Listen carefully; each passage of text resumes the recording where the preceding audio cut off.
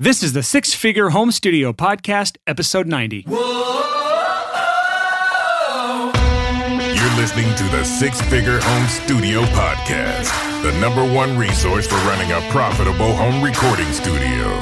Now your hosts, Brian Hood and Chris Graham. Welcome back to another episode of the Six Figure Home Studio Podcast. I am your host, Brian Hood, and I'm here with my bald, beautiful, and amazing purple-shirted co-host, Christopher J. Graham. How you doing today, Chris? Oh, I'm really good today, man. How are you? I'm doing pretty good, man. Particularly because we have our first repeat guest of all time on the Six Figure Home Studio Podcast. No way. We're not going to talk about who it is. Actually, we know who it is. It's Graham Cochran. Graham, welcome to the show yet again. You're the first repeat guest. What? I had no idea. That's a big deal, man.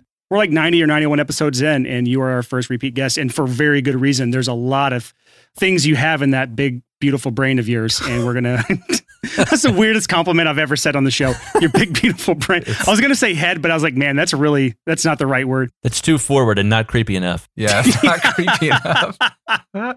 So for those who didn't listen to you on episode 46, between now and that episode, Graham Cochran has launched a podcast. It's called The Graham Cochran Show. We wanted to get him on here to A, promote the heck out of that show because it's an amazing show, but B, to pick his brain on some of the topics he's brought up on that podcast for our listeners, because there's so much more that we can get out of him as far as knowledge, info. And Chris, actually, between then and now, has also taken him on as a business coach. Yeah. So there's just been a lot of stuff that we want to bring up with you, Graham, because I didn't feel like the last episode even scratched the surface of the value you can bring to our audience. So we had to have you back again. Dude, that's awesome. I'm so honored because I was literally thinking this is the first podcast that I've personally gone back on. Oh, I've never been asked to come back, so I either screwed up all the other ones over the last decade, or I never really wanted to go back on. Like, I don't know if there was many that I was like, dude, we had more to talk about. I would enjoy it, but you guys are so much fun. And I feel like that was just a couple months ago, but that was almost a year ago, if not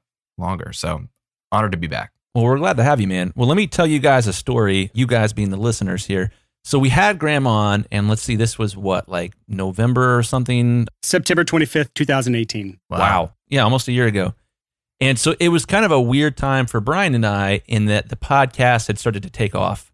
When, we've mentioned this before, when Brian and I first started doing this, in my head, I was like, yeah, like maybe 500 people will listen to this podcast someday. This is just an excuse for me to hang out with Brian and to get free business coaching from Brian. All those things happened and more. And so we had Graham on, and it was kind of really cool to have you on because you have built an audience and you knew how that impacted your own business. And I think had vision for how it was going to impact Brian and I's own businesses. And so for me, just as a mastering engineer, this podcast has been weird because I get hired pretty much at least once a day by somebody who listens to this show. Wow. But it really struck me during that interview we did with you that you knew many, many things that I did not know. And so right after we had that interview, I reached out, talked to you about being a business coach for me. And we did it. We hung out 6 times. It was incredible. And it really challenged me. And my business has grown substantially in large part because of a lot of the advice you've given me.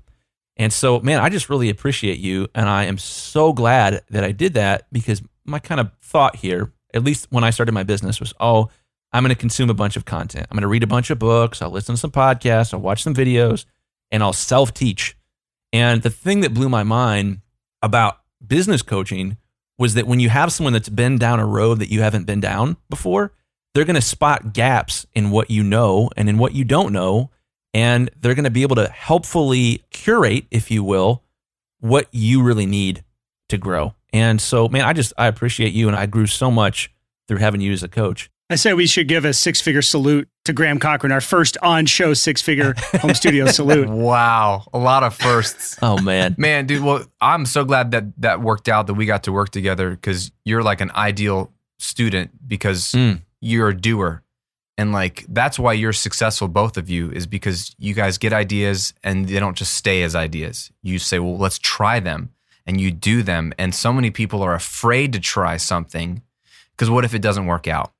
And the reason you guys have stuck so well in the podcast and all your other ventures is that you're willing to try things. And like, I remember we would be talking, Chris, and you'd have an idea, and I say, well, what about this? And your eyes would light up. You're like, oh, yes. And I knew when I saw those eyes light up that you were going to actually go do it. You were actually going to go pursue it, as opposed to people that just listen like, oh, yeah, sure, whatever. But I read a book, Graham. It's like, oh, dude, why are you even hiring me? It's like, then go read the book, But, dude, you're the best to work with. And you've got so much going on right now that I'm just so pumped for.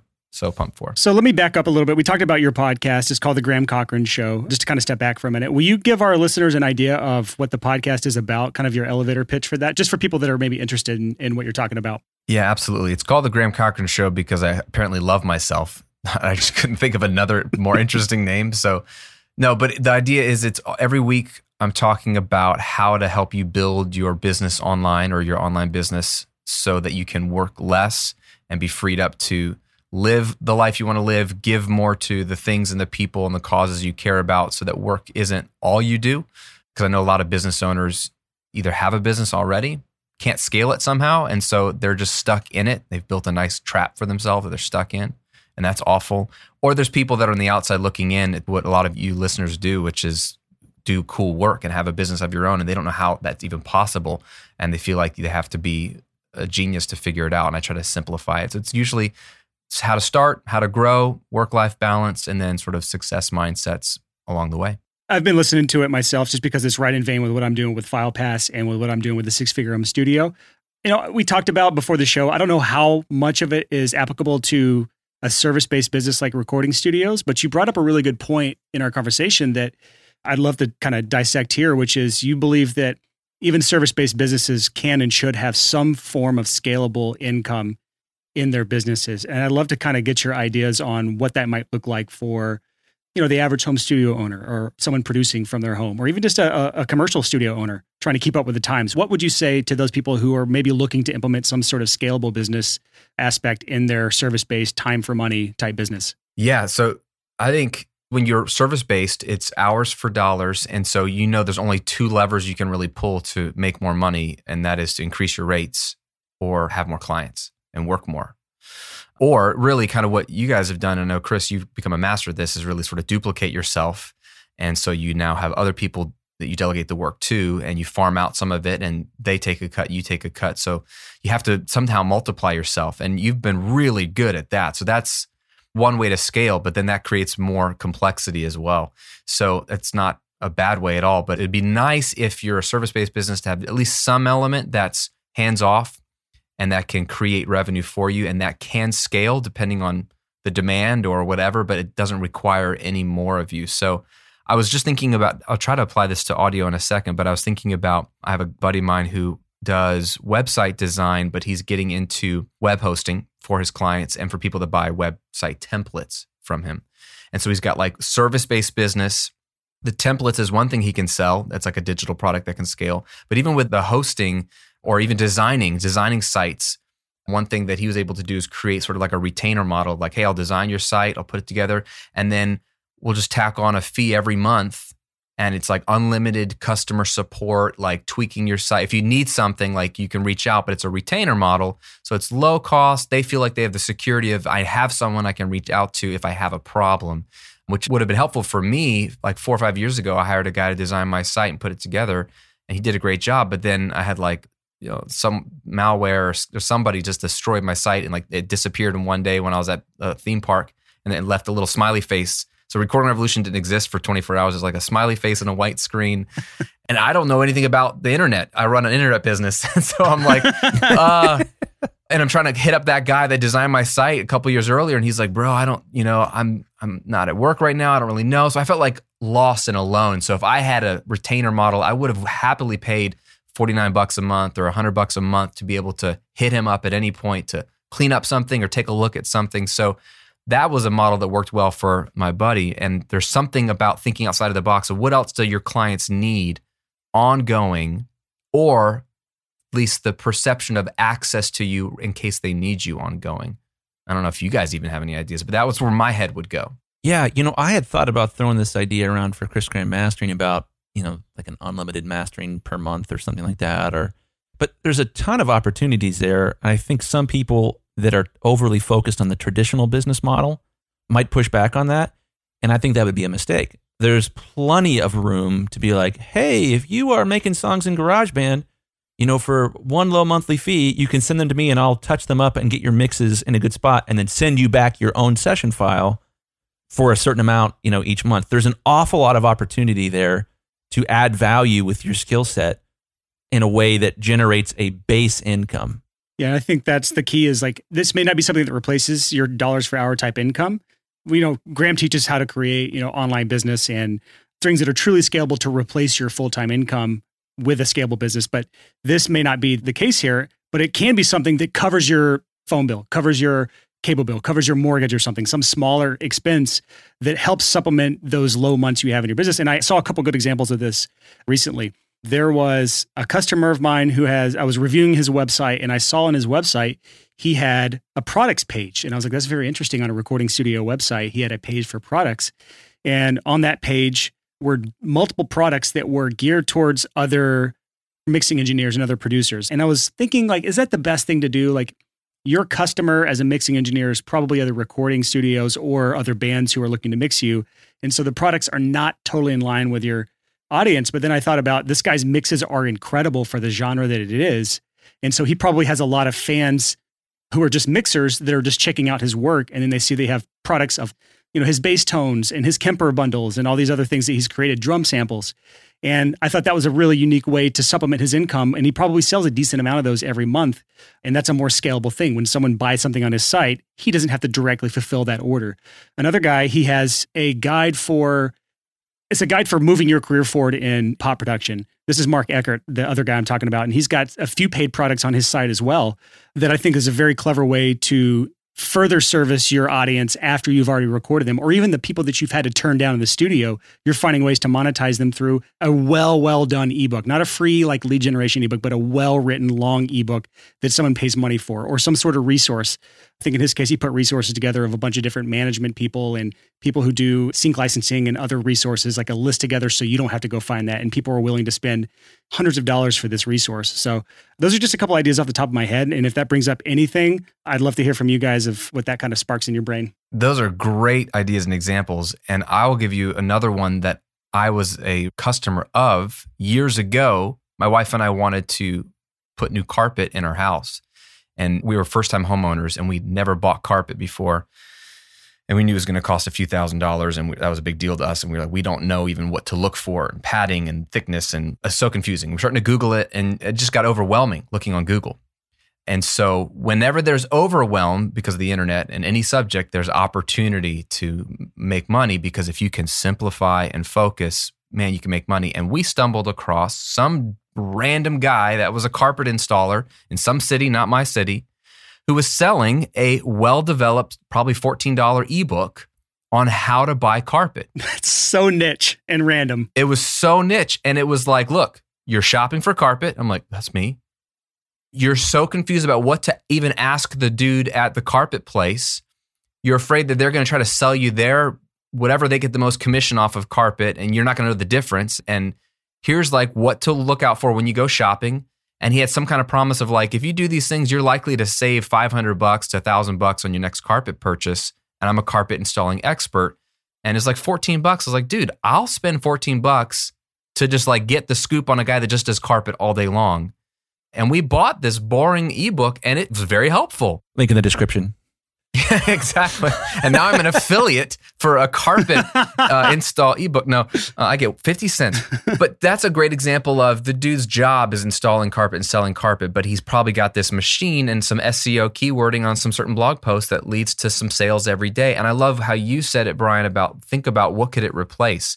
Because again, there's nothing wrong with a service-based business, but if you can have your rent and mortgage covered every single month by this passive income thing, that just feels cool. That feels real. And like you said, I think in the low months, it takes the stress and pressure off you needing to get more clients. And every business, even if you're not a client-based business, needs that stress to be removed because everyone has low months. June historically is one of the worst months for me. And Chris, we were talking about this. Yeah. June is always bad. And I was like, dude, are your June's bad? You're like, yeah.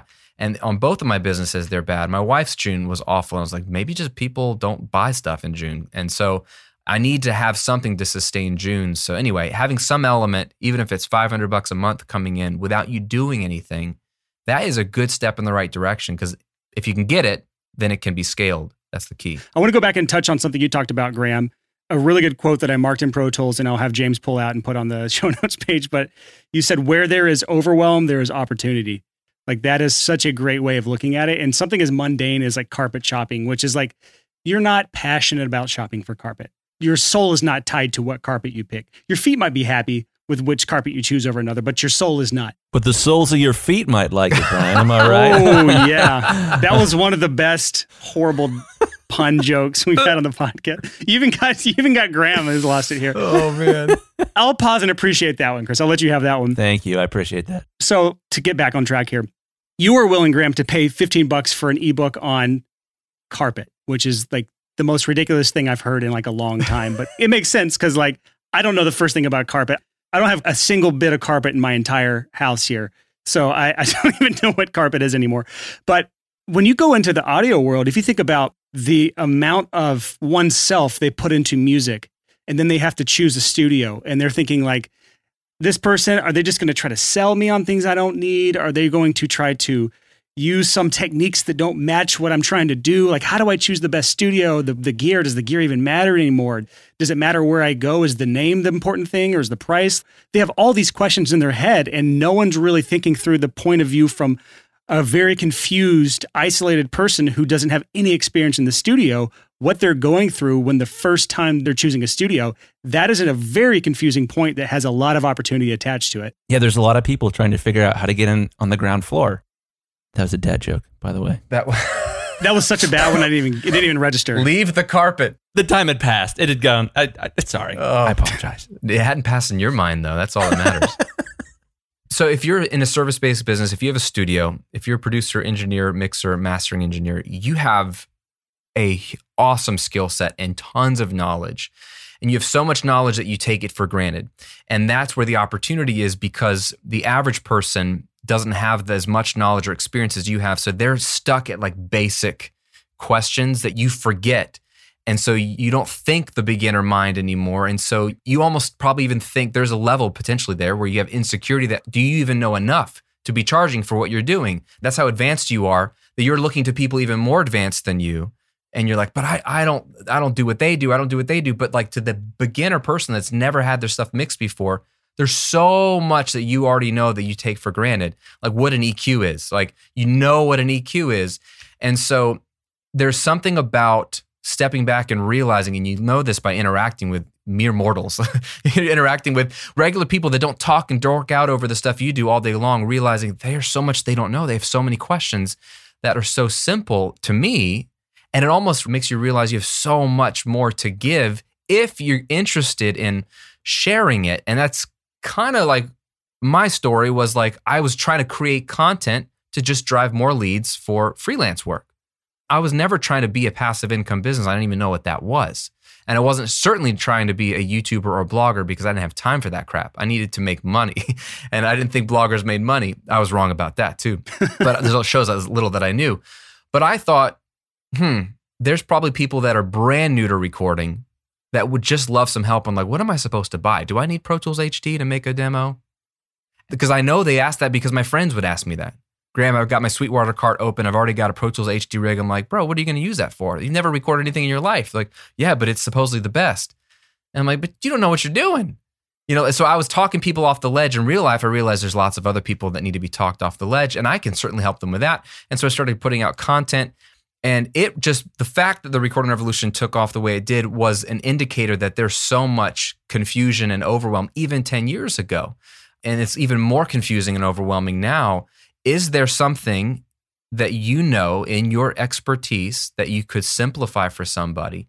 So if I'm a mastering engineer, and Chris, I think we maybe talked about this. If I'm a mastering engineer and I'm getting mixes all the time, I feel like there's so much opportunity to educate the people who are doing the mixes or mixing their own stuff to prep it for me so it becomes a better master. And that could be a ton of content that might just be helpful free stuff, but actually could lead to a mixing course, or could lead to, or heck, even affiliating someone else's mixing course, you know? It's like, look, before you send your crap song to me, buy so-and-so's mixing course and mix a better mix and then send it to me. I mean, you could be getting 50% off of a deal or something for someone else's product. I love that strategy. You know what I'm saying? Where can you add value that doesn't involve you having to trade time for dollars? Yeah. And let's kind of go back to this carpet illustration, because I think there's a lot we can extrapolate from this that would be helpful for people to imagine what it would be like if they were able to pull something like this off. I love that the carpet story is our base camp for this episode that we keep going back to. I'm so ashamed. It's also a great dad joke topic, just carpet puns and floor puns. So I'll see if I can get at least one more in. But let's talk about this guy. So he's a carpet installer. I'm going to guess that he probably has busy months and slow months in the same way that people in our industry do. Probably June is not a super great month, but probably say December, when people are tracking like muddy water, or whatever, snow, not down there in Tampa in your neck of the woods, Graham, but definitely up here in mine. And so I would imagine that he has busy months and he has slow months. And so he decided to come out with this resource. He spotted that there was an issue in the marketplace that people didn't understand. There was overwhelm. There was a vacuum in the carpet sales process. Vacuum. Anyways. Bro. Got him. I applaud the smoothness in which you inserted that in without pausing or thinking. It just came to you. I do what I can. I had been saving that for like 5 minutes, but anyways. He saw this problem and he said, I'm going to create this resource. I'm going to charge a small amount for it. And he probably sells a very consistent amount of that. It's probably a lot more consistent than his actual business. And so I would imagine, let's just pretend that he's making $750 per month selling this ebook. It's not like this massive explosion, like this life-changing thing, but all of a sudden, a couple interesting things happen. One, on his slowest month, he can pay his mortgage, which is fantastic. Two, he's braver now to raise his rates and to begin to experiment with other business models, because he knows if he quotes high and says, well, I'm really hands-on, I offer the best service. Yeah, we're not the cheapest in town, but we do the best work. He's going to have the courage to make those sales pitches because he knows his basic necessities are covered. That's where this really gets interesting. What I've seen as I've been doing coaching with people that are in the recording space, whether they're mix engineers or producers or whatever, is that there's a lot of fear around raising your rates. And I completely relate to that. Graham, that's something that you really helped me break through, was this idea that, I don't want to raise my rates because what if I break the whole business and all of a sudden I make no money because I, made a misstep. That was your fear for so long. So long. It haunted me. And now I can see that was super stupid, and I left a ridiculous amount of money on the table by keeping my rates low for so long. But now, back to this carpet guy, you got to put yourself in his shoes and imagine, that wasn't a dad joke, but it's close enough. Mm-hmm. It wasn't unintentional. You got to put yourself in his shoes and imagine what it would be like to just have that small little pad, if you will. This is ridiculous, these jokes. Graham's never coming back to this podcast again. Sorry, yeah. Regretting my decision to come back. That pad makes a big difference in his ability to try new things in his business. Creates courage. And that's huge, because what you just described is true for all business owners. The moment you increase some certainty, or said another way, you decrease some uncertainty, you become bolder. And when you become bolder, statistically better things happen for you. That's just a magical thing. So there's a couple ways this can happen.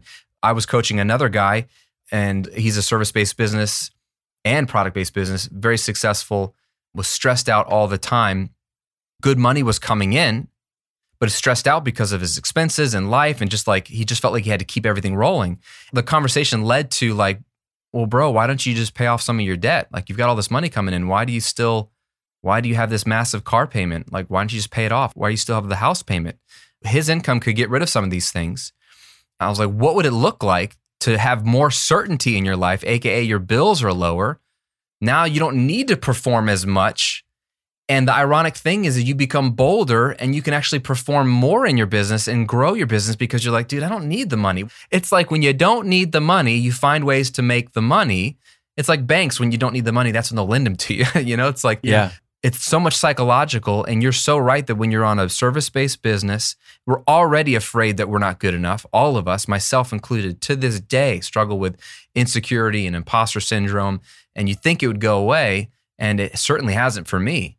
And so you're dealing with that internal battle. Then you're dealing with like literally sometimes you don't have a lot of clients and it dries up and there's not much you can do at times. And then the fear of undercharging because you don't want to leave money on the table, overcharging, but then they're all going to run to the guy who's cheaper. There's so many fears. If you could eliminate some fear, have a little bit more certainty, how much more bold could you be to take cooler opportunities and be able to say no to mediocre opportunities so that you're freed up to say yes to the better opportunities? And that's why I feel like you get that big point in your business where it can skyrocket because you're not playing the safety game anymore. A little bit of safety allows you to step out and do the cool things. Love it. I think it's a really good time to kind of transition to talk about personal finance because this is a topic we haven't really talked about much on this podcast. We've touched on it on a few episodes. Chris has talked about his journey. We had an episode about paying off debt probably 10, 15 episodes ago. But I think this is something that really needs to be taken seriously by every member of our community because as entrepreneurs, our personal finance is directly tied to our studio's finance because we are, in most cases, solo entrepreneurs. So our business and our personal finances are honestly one and the same. They may be different bank accounts, they may be different business entities, but at the end of the day, one affects the other. So I think personal finance is a topic that I think Dave Ramsey is a good person to look to with some of these things. And I'd love to get your input, Graham, on some of your best practices when it comes to personal finances as an entrepreneur. Yeah, this is a much needed topic because the entrepreneur trap is just make as much money as I can. It's the human trap too, but especially entrepreneurs because we can control our income. And we think that's the solution. It's the solution to anything. The stress, if I made more money, I wouldn't be stressed out. I did a loose Instagram poll last fall to my followers. And I said, DM me if you're willing, let me know how much money you currently make and how much money you would like to make to feel like you were kicking butt. I remember you talking about this and this blew my mind when I saw what you were posting about with those numbers. It's really interesting. Oh, it was great. I was like, I'm not going to share your name and it's not on my public, but if you want to let me know, I'd be the only person that knows. And I got a wide range. I think the lowest somebody was making was like $20,000 a year. The highest was some couple, they were making $250,000 a year. So a wide range. I just put a spreadsheet, everybody what they make, everybody what they want to make, and then what's the average and what's the median and what's the percentage. I just want to know the percentage of more. How much is more is enough no matter what you make. And the number was 94% more. If I just had 94% more money, basically double, I'd be happy. And it was the same for the 50,000 person as it was for the 100,000 person. Person making 100K wanted 200K. The person making 50 is like, if I could have 100, it'd be incredible. And so all that shows is that we think more money is the solution. They call that lifestyle creep, right? Where it's like the more money you make, your lifestyle slowly but surely catches up to that income amount until that's the new norm. And any money you make on top of that, it's just going to bring your lifestyle up to that number into where you need more to keep up with that. Is that kind of what you're talking about here? Oh, it's true, but people don't believe it. They say, no, not me. People shame high income earners. If I made 100K, I'd be so happy. No, you wouldn't. You would at first. But eventually, given enough time, maybe a year or two or three, like you said, it'd become so normative that you would still feel that urge, I need a little bit more. It's human nature. So if that's an ongoing battle that we're all going to fight, there's another battle that we're not worried about, we should be worried about, which is what are your expenses? So what are your business expenses?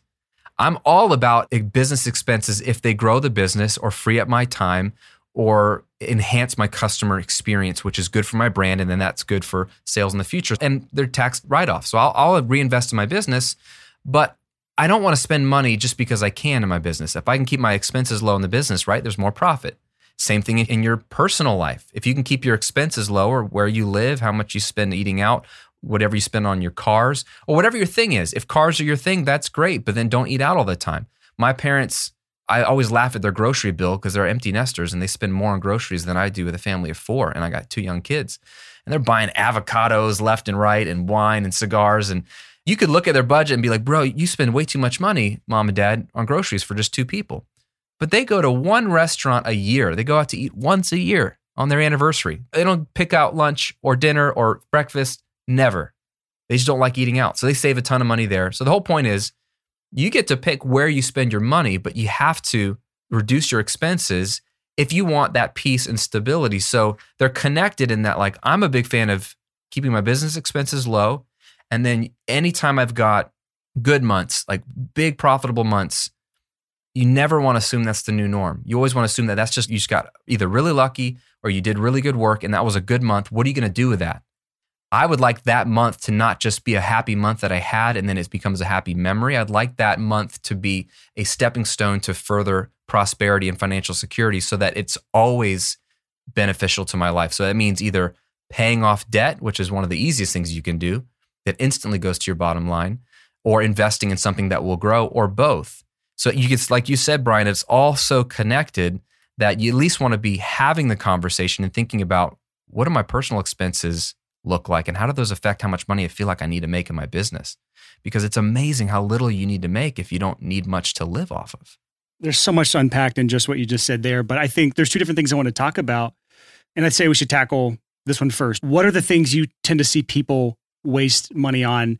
And I get the whole fact of like, you pick what is important to you. That's one of the things that my wife and I sat down and talked about before we got married, which is like, what do we value and what do we not value? We don't value vehicles. So like I have the same car I bought in 2010. I paid off in 2013. It's got 160,000 miles on it and it still runs. Her car is the same deal. It's paid off. It's old. It's gross. Like we just don't care about cars. But if you saw what we spend on restaurants every month for our date nights or to get good food in Nashville, like healthy food and like good restaurants, we spend an absurd amount on that. But that's what we value. So I understand the fight between those things. But overall, where do you see people really, really getting the spending portion wrong where they're improperly increasing their overhead on a personal finance basis? Yeah, I mean, I think housing is the biggest one. Obviously, none of us can control the housing market if you're a homeowner or a renter because they're connected. When house values go up, rent goes up. I mean, that's just the same thing. So you can't control the economy, but you can control in a large part where you live. And that means having hard conversations. You might not be able to live as close into the city as you want, and that might increase your commute time. And all of those are effects. But I feel like obviously the largest chunk of your budget is your housing expense. And that's not the easiest to change one day to the next, but it's the one that has the biggest effect. And I see that people who are willing to make changes in their living situation all of a sudden have breathing room. Our piano teacher that teaches our girls piano, she comes to the house. They literally are just moving a half a block away, sold their house to buy a cheaper, smaller house, and they have 3 kids because it's going to free up $500 a month on their mortgage payment because they couldn't save any money to get ahead. And so they're like going to a smaller house. And they're like, you know what? Well, we like it though. It flows better. It saves us money. And they were willing to do what I've never heard anybody do, downsize as a young. Everyone's like starter home and let's get bigger and bigger and bigger. They're in their early 30s and they're downsizing already. So do whatever it takes. That kind of goes against the American mindset of like, you should always be moving up and getting to bigger and better and bigger and better and like keeping up with the Joneses. And I feel like it takes a special kind of humility to be willing to downsize in order to save money to put it away.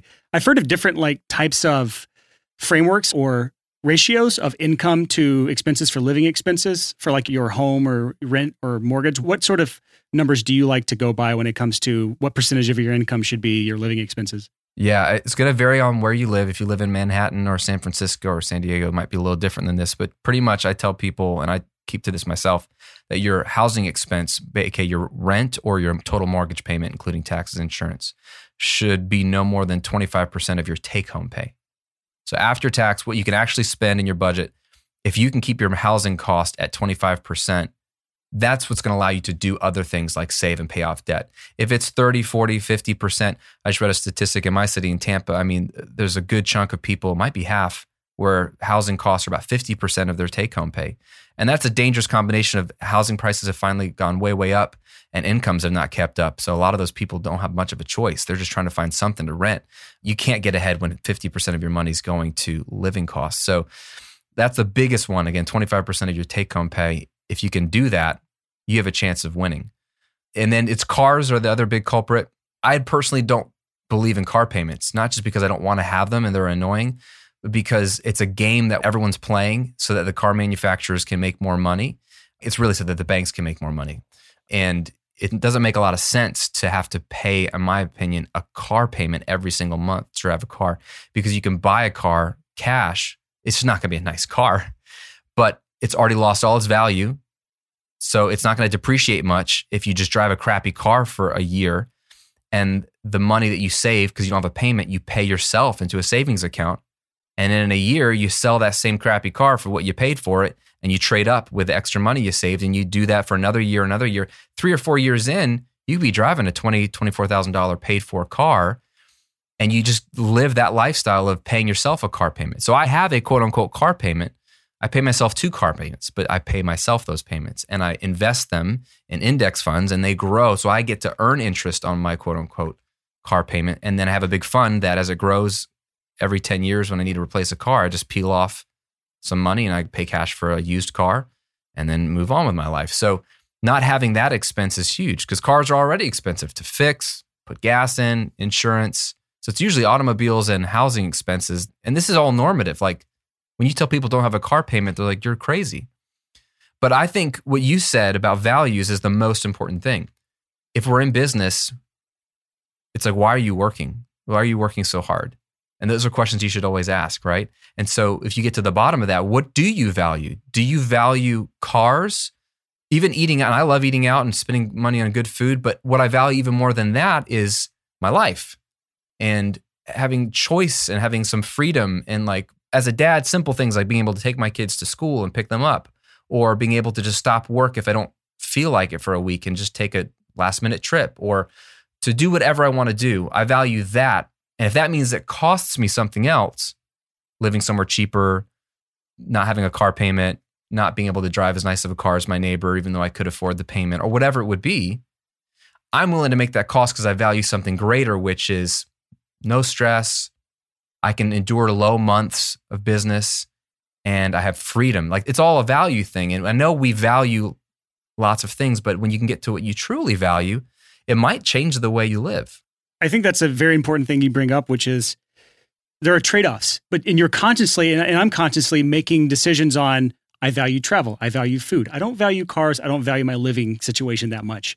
And so I'm willing to make sacrifices. And you're making those same conscious choices in your brain. But I think the average person never sits down and thinks about those things or discusses those things with their spouse or significant other. Before we get into the podcast today, let me tell you a little something crazy about myself. I'm actually a psychic, and I'm going to prove it to you. You and I, we've probably never met, but I bet I can describe your business better than you can. Here's what my crystal ball says. You probably have no idea how to get clients other than waiting around for referrals and word of mouth. You're stuck in a perpetual cycle of feast or famine, so you have wild income swings from month to month. You're charging way less than you should, and you know it, but you don't do anything about it. You feel like you have a million things you could be doing in your business, and you have no idea what you should be focusing on. And you have tons of little half-built bridges leading to nowhere because you've jumped from thing to thing to thing as a dabbler. Am I right? Does this sound eerily similar to you? That's because I've been in your shoes and I've worked with thousands of freelancers who've also been there. So I'm not a psychic. My crystal ball is not real. I just have a really clear understanding of what freelancers are facing today. And if I can predict your problems, you can bet I actually have a solution to these problems. It's called client acquisition. We talk about this all the time on the podcast, but for some reason, freelancers still haven't really figured this out yet. This is why I created Clients by Design Coaching. It's a truly unique coaching program that helps you build your own client acquisition machine so you can break out of this feast or famine cycle that most freelancers never escape. So here's how our approach is unique. First, we do a deep dive on your business, we figure out what's missing, and we give you a complete marketing roadmap right from the start.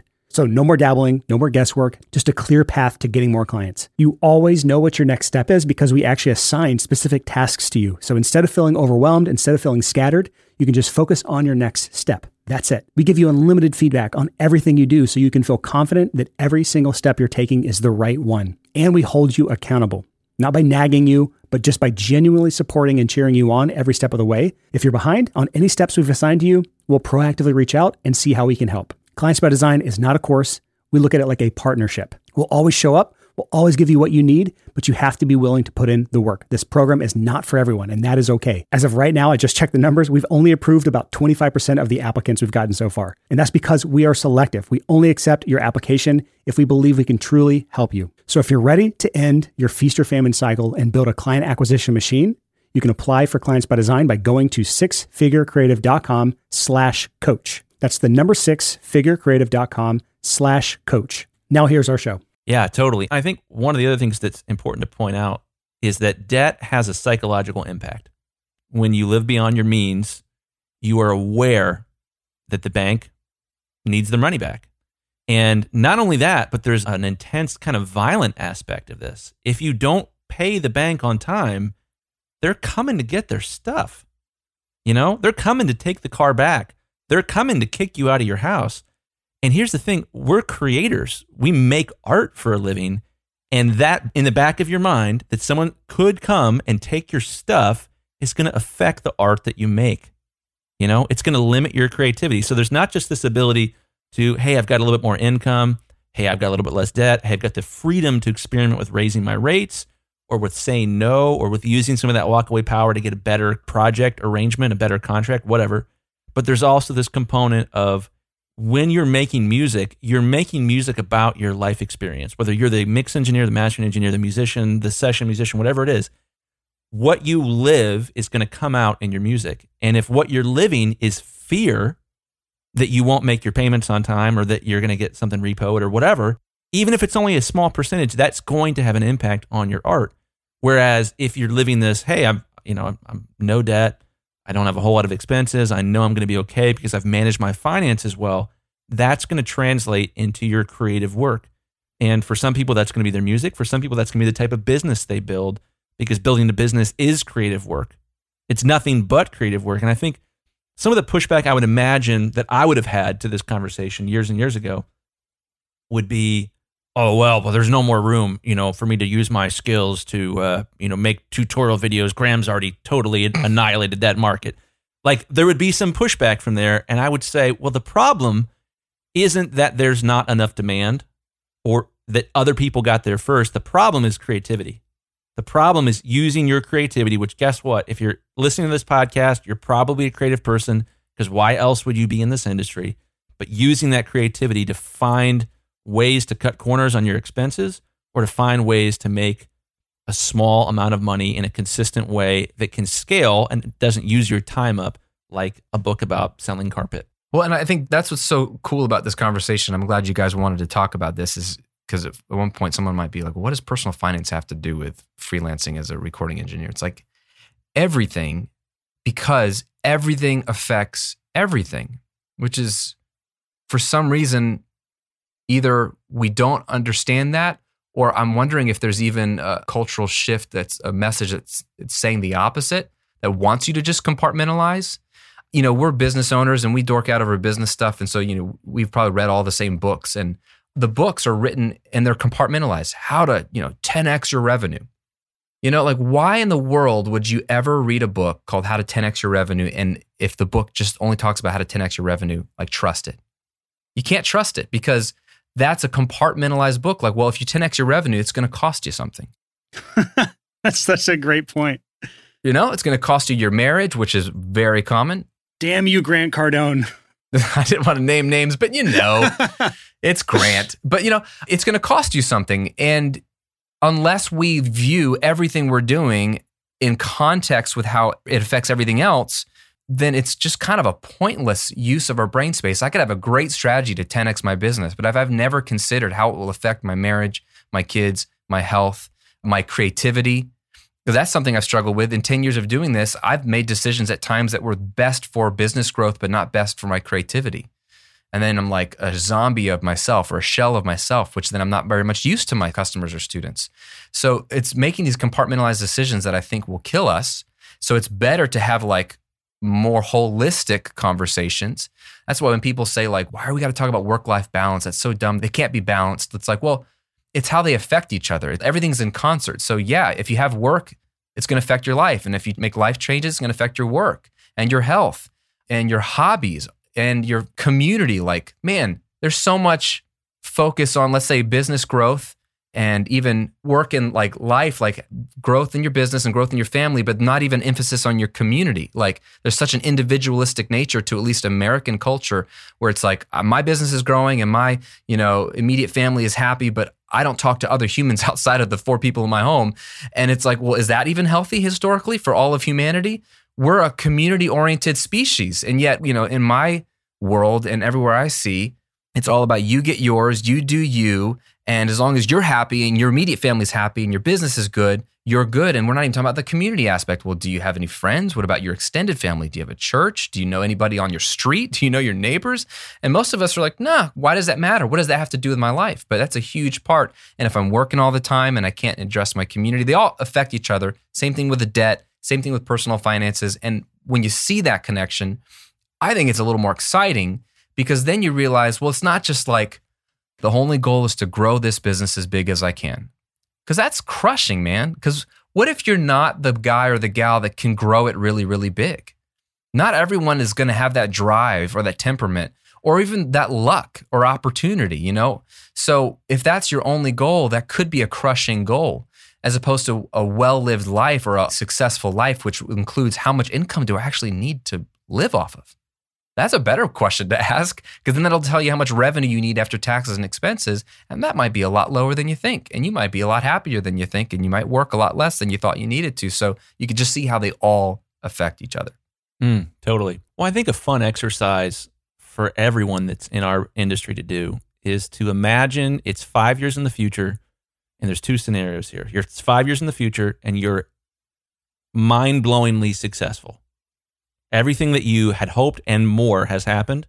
And then to ask yourself, to put yourself in future you's shoes and to say, well, how did that happen? And to work backwards from there. This is something I do a lot when I'm doing coaching calls with people is, well, what did you do that made that happen? And frankly, the only reason I'm talking to you guys today is I did that with the mastering business before I went full-time in mastering. And I was like, well, how did that happen? I was like, well, I made this website and it had a before and after player. And oh my gosh, I'm going to build a before and after player.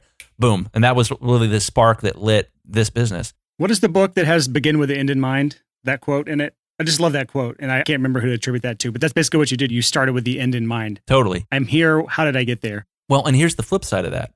It's 5 years from now, your business has failed and you work in a job that you hate.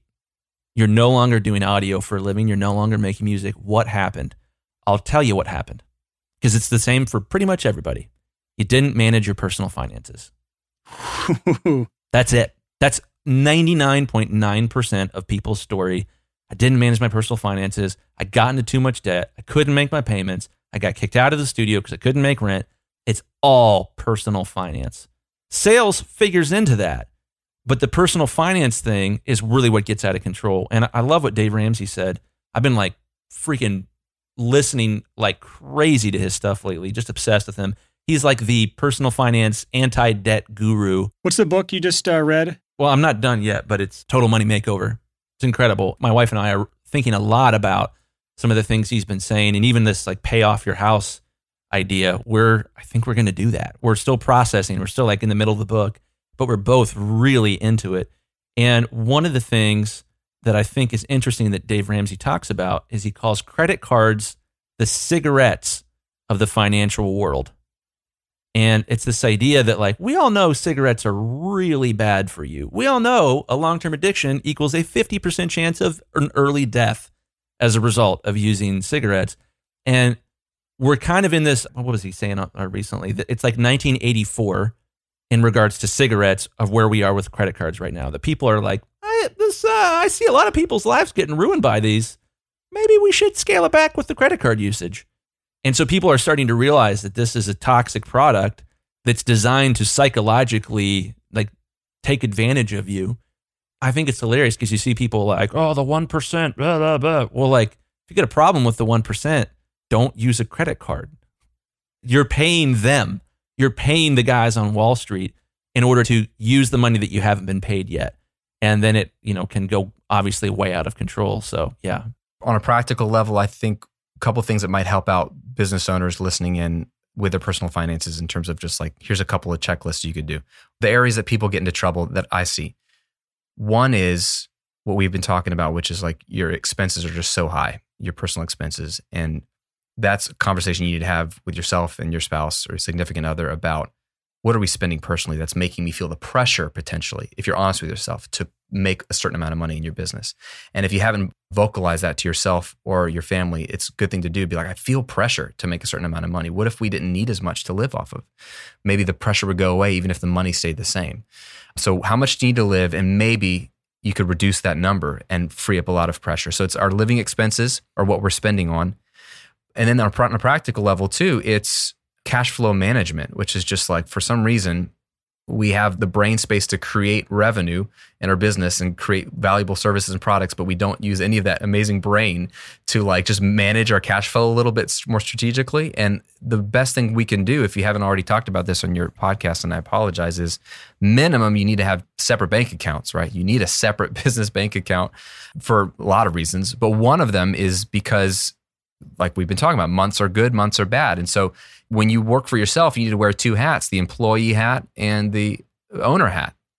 And so the owner hat would never just give his employees all the profit the moment he had a good month, be like, everyone's getting bonuses, this month, because that owner is smart and knows, well, next month we might not have very much money come in. So I need to have enough money in the bank for next month, if it's dry, to keep paying my employees. So let's just hold some of it back and we'll just pay them their nice steady salary the same every month. And that way I can afford to pay my employees every month because the owner takes on all the risk. That's why when I tell people, if you have a steady paycheck, it's because your owner of that business, your employee, is taking on a lot of risk to employ you because he or she is guaranteeing you a paycheck, even though they cannot guarantee consistent revenue every month, right? So you got to have that owner hat of like, let's keep some money in the bank. And then the employee hat's like, I need a certain amount of money every month to live off of. But since you're also the owner, you kind of like want to cheat yourself and pay yourself as little as possible, so you got to like find that balance where you can pay yourself the littlest amount possible to have some safety for those up and down months. And when you have some killer months, you just accumulate that excess, which is great, so that when the lean months, you can keep paying yourself. And then 2, related to that, is you want to have a separate account, another business bank account that's just a savings account. And it's your good old fashioned emergency fund that Dave Ramsey talks about, but it's for your business. So what I take my business expenses and I times them by 6. And I say, what does it take to run this business? Website cost, if there's any advertising cost, if I have any contractors, whatever tools I use, whatever, accountant, whatever you pay for every month, times 6. Because what if I don't make any revenue for 6 months? Like no revenue. I still want to be able to keep the business open so that I have a chance to create some revenue during that dip, right? So you got to keep the doors open. So I have 6 times my business expenses in a separate business account. And that's not including the extra cash flow in my checking account. And that helps you with lean months, helps you with big expenses. So it just kind of flows. You don't overdraft your account. You just sort of do what you got to do and watch the numbers. And then it goes back to what you said, Chris, about the psychological aspect. You feel a lot better when you've got a hunk of cash in your business account. And hopefully the same thing in your personal account, an emergency fund for your personal expenses, where you can endure those lean months because you've just created your own line of credit, basically. You can tap into no interest, no fee, no application, no risk. It's your own line of credit. And it's worth starting with even $1,000 in the bank for your little emergency fund. It's worth getting something there to psychologically feel like there's a gap between me and the reality of life. I love that. There's something about that too, about having that emergency fund, which I'll be honest, I don't have yet. This is something, as we're learning about this, like, yeah, we really need to lock that down. But it makes me think about, especially from the perspective of what we do for a living, which is essentially provide a service to an artist and hopefully tell that artist the truth. Hey man, your vocal's too loud. Hey, you're flat. Hey, go get a guitar tuner and let's redo this take. Those are awkward conversations. And when you do that, you risk losing a client. But if you want to make awesome work, you need the courage to tell the client the truth. You can't have the courage to do that if you're living month to month, or if you are thinking, man, I got to make that minimum payment on that credit card, or else going to get negative points in my credit score or something like that. So that courage of having that emergency fund might be the difference between you making so-so records or making amazing records. I got to agree with that like 100%. I read Total Money Makeover probably a couple years ago. And since that point, I think I might have had a month of runway in my bank account at that time. Since that point, I have more than 2 years of runway just sitting, partially because I've saved very aggressively in those good months that Graham talked about, and partially because I have kept my living expenses so ridiculously low for the income level that I'm at. And because of that, especially in going to this season of marriage, I'm a newlywed. I've been married 4.5 months now. It's taken that stress of money away. There's still stresses in life. There's still things you have to worry about, still things you have to do, but it's taken one of the 3 biggest factors of marital disagreements and stress is taking one of those major factors out, which allows me to focus on the other parts of marriage and my life and my business that I'm extraordinarily grateful that I don't have to worry about. I do have a question for you. You mentioned on those really good months, this question's kind of self-serving to me a little bit, but when you have those really good months and you're putting money aside for the potential bad months, can you kind of give us an overview of how you handle those funds? If you put a percentage into savings and some in investment or some into assets that you can liquidate quickly, kind of the dry powder thing that I've heard people talk about where it's still earning some sort of interest on it, but it's a little more quickly liquidatable than something like a retirement fund, for example? Yeah, that's a great question. So the way I view it is like I need like a threshold of like safety. And so that's, you just come up with that. Like I need 6 months of expenses in the bank for personal and business, and that makes me feel better. Some people it's 12 months. It sounds like you've got 2 years. I think it's more important to figure out what would be enough to feel like you have enough of a cushion. And obviously more would always be better, but at some point you're losing buying power by keeping all your money in cash, right? So I wouldn't want hundreds of thousands of dollars sitting in just a checking account or a savings account. But it's a personal preference because some people would, and they're fine with that. For me, it was like 6 months in each. And then I also have another 6 months in my business checking account just for like cash flow purposes when bills come and go or whatever. So for me, it's like setting the threshold. Because those are kind of one and done, unless you have a really bad season where you start to drain those. And you should never feel bad if you have to use them. It's like, oh, I had to tap my emergency fund. It's like, well, that's what it's there for. Yeah. Praise the Lord, you were smart in the past. Because otherwise you're having to go into debt during those months. And that's what we do. That's what we do. And before we had credit cards, you were screwed. That's why the credit cards make it easy to, why should I save? Because I got a credit card. The credit card will bail me out. So other than having to use it and then fill it back up, it's a one and done event where it's kind of boring. It's like insurance for yourself. You sort of self-insure that I can keep things running for at least 6 months if I have bad 6 months. After that, I have financial goals and you can rank them in order. So, every month I'm always putting money into my 401k. And everyone listening, you can set up your own individual retirement account as a entrepreneur. You have more options as a self-employed person than an employed person. It's incredible. So you can have an individual 401k or a SEP IRA, and there's much higher contribution limit. So if you have a killer great year, you can shove a ton of excess profit into it and tax defer it, which is really, really cool. But I'm always, maxing out the 401k. I also use a health savings account, which is kind of dorky, but it's like a backdoor 401k. So I'm doing those things. And then beyond that, one of the things we would call an investment in our family is giving. So we invest in charities and we invest in causes. So a lot of our profit goes to, in full disclosure, right now, it's about 35% of our profit goes to either my church or Compassion International, which is an organization that we love and partner with. And we sponsor a bunch of kids, but we love the organization. We fund projects with them directly. There'll be a link to that in our show notes page. Yeah, it's an awesome organization. And then we have a third category, which we call undesignated giving. And it just goes into a bank account until we see a need.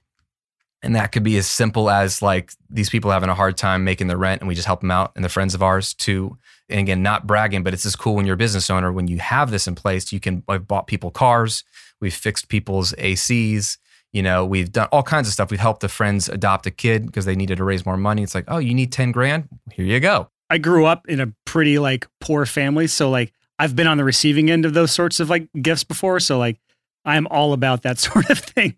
Truly appreciate people like that. Oh, that's awesome. Well, it's one of the greatest opportunities you have as an entrepreneur is when you create more wealth is you can give it. And that's an investment. The IRS sees it almost like an investment. You get a tax break, which is kind of cool. So it reduces your taxes, but you get to invest in people and then people can grow. So I view that as an investment. So it's like retirement and giving. And then the biggest thing we've been doing the last 4 years was paying off our house, which is another investment. We paid it off last fall and then paid off a rental property a couple months ago. And so that's investing in debt. And so that's how we did it. But that's because we didn't have any other consumer debt. If I had credit card debt, I would have paid off that thing first. If I had car loan debt or student loan debt, I would have worked on those first. And there's kind of an order of importance of debt. And the house was the last thing and the only thing we had. So investing in that, which reduces our expenses, takes away a lot of pressure. It's a guaranteed rate of return and all these different things. So that's kind of how I view it. And then beyond that, there's taxable accounts where I can invest in the same kind of mutual funds inside of my retirement account, but now I have access to them if I need to liquidate them. And so I have college funds for my kids, taxable account for car replacement, I'm saving up for weddings. I have 2 daughters, so I invest for weddings because they're getting expensive. But that's how I view it, is pretty much I keep cash at the minimum for business expenses for 6 months. And then in the checking account, there's an additional buffer. Beyond that, it's paying off debt and investing in the future, either in a rental real estate. We bought another property earlier this year. But real estate, stocks, bonds, whatever you want to invest in other businesses. If you have a friend you want to partner in their business, that's another way to leverage your money and your capital, is to have passive income through someone else working a business that you become an investor in if you trust their idea. Like if, Chris, you were like, Bounce Butler is going to take over the world and I need 20 grand to pay this developer and I don't have it. And we came up with a deal. I could give you 20 grand and then you give me a cut of Bounce Butler. I don't have to do anything, but it's my money making money. It's helping you get your idea off the ground. So there's a million things you can do. And a lot of that might sound, way far down the road for a lot of people. They're just trying to pay the bills. But I love your analogy, Chris, of like, what would it look like in 5 years to be successful? And what would I be doing in 5 years? And you need to think about, when you are successful, when you are making more than you need, what will you do with that money beyond having some fun? What will you do that will ensure that your family tree is changed? What will you do to ensure that your life, even selfishly, is okay if your season of business that was great for even a decade dries up? Every month, my wife and I have this conversation. We don't assume that the recording revolution is going to stay successful. We never have. From day one, it always seemed like a fluke. I think it's just the healthy mindset to have within reason, though, because you're preparing for something to end financially. Absolutely, which is, I'm not a negative person. I'm not fatalistic, but I'm realistic in the sense that nothing can stay good forever. Steve Jobs eventually died and Apple is, they're making money, but how much longer is that going to last? They keep making the same old thing. There's nothing new or innovative. So nothing good lasts forever. So why not be strategic and take those good months and do something, whatever you decide would be beneficial permanently for your life. And that's why I think investing and or paying off debt are those things that can be permanent, that even if you had a great year and you invested and paid off all your student loan debt, but then your business dried up, you're like, well, thank God I don't have student loans and I have some money and some investments. It's better than nothing. And that's how I'm always thinking. And that can be whatever you want it to be, but it's just the mindset of take this asset that I've created, this business, and to put it into other assets, diversify, because I'm not going to bank on my business. Even if that's the biggest cash cow for me. I know there's people that believe in bank on yourself, invest in yourself. I'm all about that to an extent, but I don't trust myself as being untouchable. I'm going to make a mistake or the market's going to change or I'm just going to get tired of doing it. And that's a fair thing to think about. So have that in mind and make sure you're sort of diversifying into other things that will last long after your business dries up. I think it's a good goal for people to look towards, which is like, if you have good years, if you're making hay right now while the sun's shining, put that into areas that can sustain you to where now that your home's paid off and you have all these investments out there, rental properties, my goal is to get to where my passive income can sustain my low level of living, my expenses that I already have low. The cheaper you live, the easier it is to hit that point where your money's basically, you don't have to work anymore if it came down to that, or you don't have to depend on your business anymore if things go absolutely sideways. So I think that's a good place to be as an entrepreneur. Yeah. And one final resource that might be helpful to people, and I just talked about it on my podcast, was Robert Kiyosaki's Cash Flow Quadrant. Yeah, that was a good episode on your podcast. I mean, he's an interesting guy. He wrote Rich Dad, Poor Dad. That's probably what he's most famous for. And he and I don't agree on everything. And that's probably true about every book I read. But one of the things that's brilliant about his concept in the cash flow quadrant is the idea of there's 4 ways people make money. And you're either an E, an employee, an S, a self-employed. And he talks about like doctors and lawyers, you have your own practice. Specialists, service-based business, which I think a lot of your listeners are in that S quadrant. Or you're a B, which is a business owner, meaning you just own a business that runs, other people work it and you're not really in it. Or an I, an investor. So either E, S, B, or I. And you can make a living and you can build wealth in all 4 quadrants. But he talks about the benefits of being on the right side of the quadrant, which is the B and the I, the business owner and the investor. And I think for a lot of us, it's like we've gone from an employee land maybe to like, I want to work for myself, which is the self-employed land. And there are some benefits there, but also it's not much different. You just own your job. Sometimes now you have hundreds of little bosses bossing you around and I mean like bands hiring you. Yeah. And you work harder and you work longer because you care about it. And it's like, man, this is harder work than it was being employed by someone else. But I think maybe the challenge and maybe where this conversation was going is to get people to think about how can I move from being self-employed to having income come in from two other areas. Passive income element of my business, that would be maybe the B side. Investments, stocks, bonds, real estate, other people's investments, whatever. Private lending, there's different things you could do where money's making money, or my business is making money without me. That's a sweet place to be, even if, going back to the very beginning of the conversation, if you use those two quadrants just to pay your rent or just to pay your minimum living expenses and you still worked for yourself, it's leveraging and diversifying and not banking on yourself. What if you get sick? What if you can't work anymore? What if something else happens? So the cash flow quadrant might be an enlightening book to get people to think about, what are different ways I can get revenue in my life, get income in my life outside of what I'm doing with my freelance business. I think a shortcut to that book would just be going to listen to your episode on that, on the Graham Cochran Show, which we'll have a link to in the show notes. If you go to the sixfigurehomestudio.com/90, there will be a link there to that episode. Before we wrap up here, we don't talk about this sort of stuff very much on the podcast because we're a business podcast, but I know you are launching a course soon with Jakir King, and I'd love for you to kind of tell our audience about that a little bit. For people who don't know, who is Jakir King? Yeah, Jakir is a 3-time Grammy Award-winning producer-engineer. He did James Bay's first record, Kings of Leon, those records that we all know and love. He's worked with Norah Jones, a bunch of people. He's one of those rare unicorns that just still to this day does all three elements. He engineers, produces, and mixes a lot of times. And I got to work with him years ago at Mix with the Masters, and we stayed friends and have connected a lot. And at one point years ago, he's like, I want to start a YouTube channel. And he was asking me how to do that. But he's just too busy to do it. Last year, I was like, bro, we just need to do a course together. We just need to go hang out in your studio for a week and film you producing a song from start to finish and just show my people how you do what you do, because he's so creative in a lot of ways. Even though he works with high-level people and in a nice studio, he thinks the same way I think, and people might think I'm crazy. I'm like, well, just listen to Jakir. If you don't want to listen to me, listen to him. And so we filmed this whole thing last December. We came out your way, Brian, to Nashville, and we took a band and took a song from an idea to finished mix. It's like basically interning for a week is what I feel like. It's like 33 hours of finished edited content. It's a massive course, but it's because there's so much. Ooh. Yeah, it's been a beast to edit. I can't imagine. I haven't edited it because that's why you hire people. Yeah. But it is basically unlike anything we've done before. It's like everything. Here's why I do what I do. Here's how I choose the mics. Here's the why behind it. And then the actual filming and then comping vocals, everything he does start to finish. It's a mammoth course. And the idea is to get people to see how a master does it and not skip things. Because a lot of times the tutorials out there are like overviews. Here's what I did. Here's how I mixed this. This is just we filmed the whole process and you see. This is the actual why behind the decisions, not just how and not just what, but why the decision was made. And in real time, why? Literally, he'll be like, we need to change this amp out. We need to change this compressor on the vocal. And we're just doing it real time. It's all being captured. And you see the brain behind the final product, which I think is so important. So yeah, this has been kind of a dream for the last year and a half. We filmed it last year and have been editing it all year.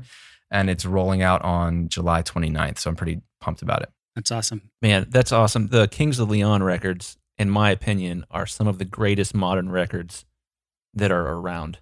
They sound incredible. They are incredible. And Jakir is clearly one of the best people on earth. And it's kind of cool that you got somebody that's with his knowledge being delivered by someone like you with your knowledge. So it's not this, it's going to be accessible in a way that I don't think anything else out there will be.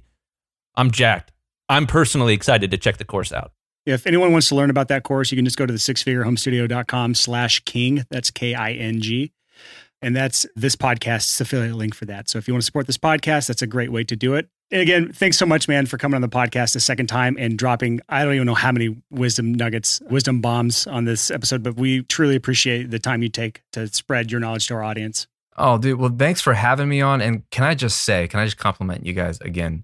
You two have taken a space that needed something like this, needed real talk about the struggles and the challenges and the successes of running a successful freelance studio business and giving it life and giving it a community. And I can't think of two better people to do it than you guys because of your track record of success, but also your humility and your authenticity, if we want to talk about that, because you guys are the real deal and you're exactly the way you are on the show, you are in person. So pumped that you exist And I'm so pumped that the show is doing well and people are digging it because they should. It's super dope. Man, thank you so much. Thank you so much, Graham. That means a ton to me. Me too. And I just said it because Chris Graham's last name is my first name. So that's the only reason. Real reason. Grams.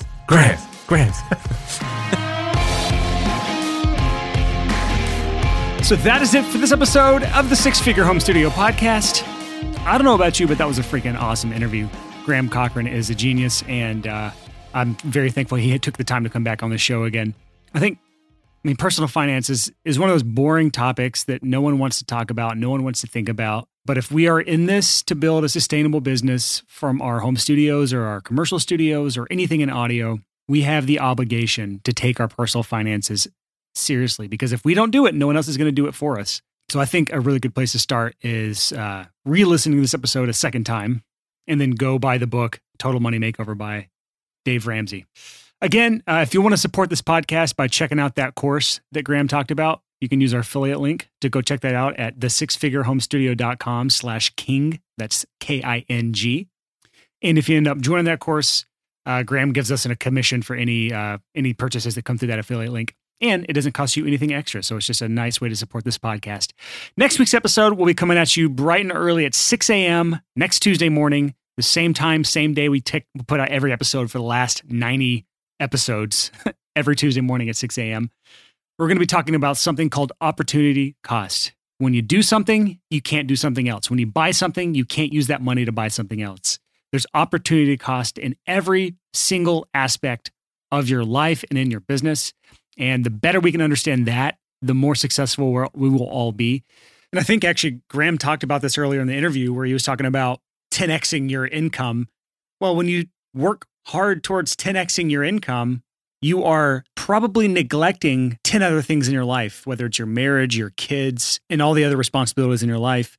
So one example of opportunity cost would be reaching your goal of 10xing your income while losing your family and kids in the process. That's just a really dark and twisted way of looking at opportunity cost. So that is going to come out next Tuesday morning at 6 a.m. Again, thanks so much for listening to this podcast. Until next time, happy hustling. Whoa!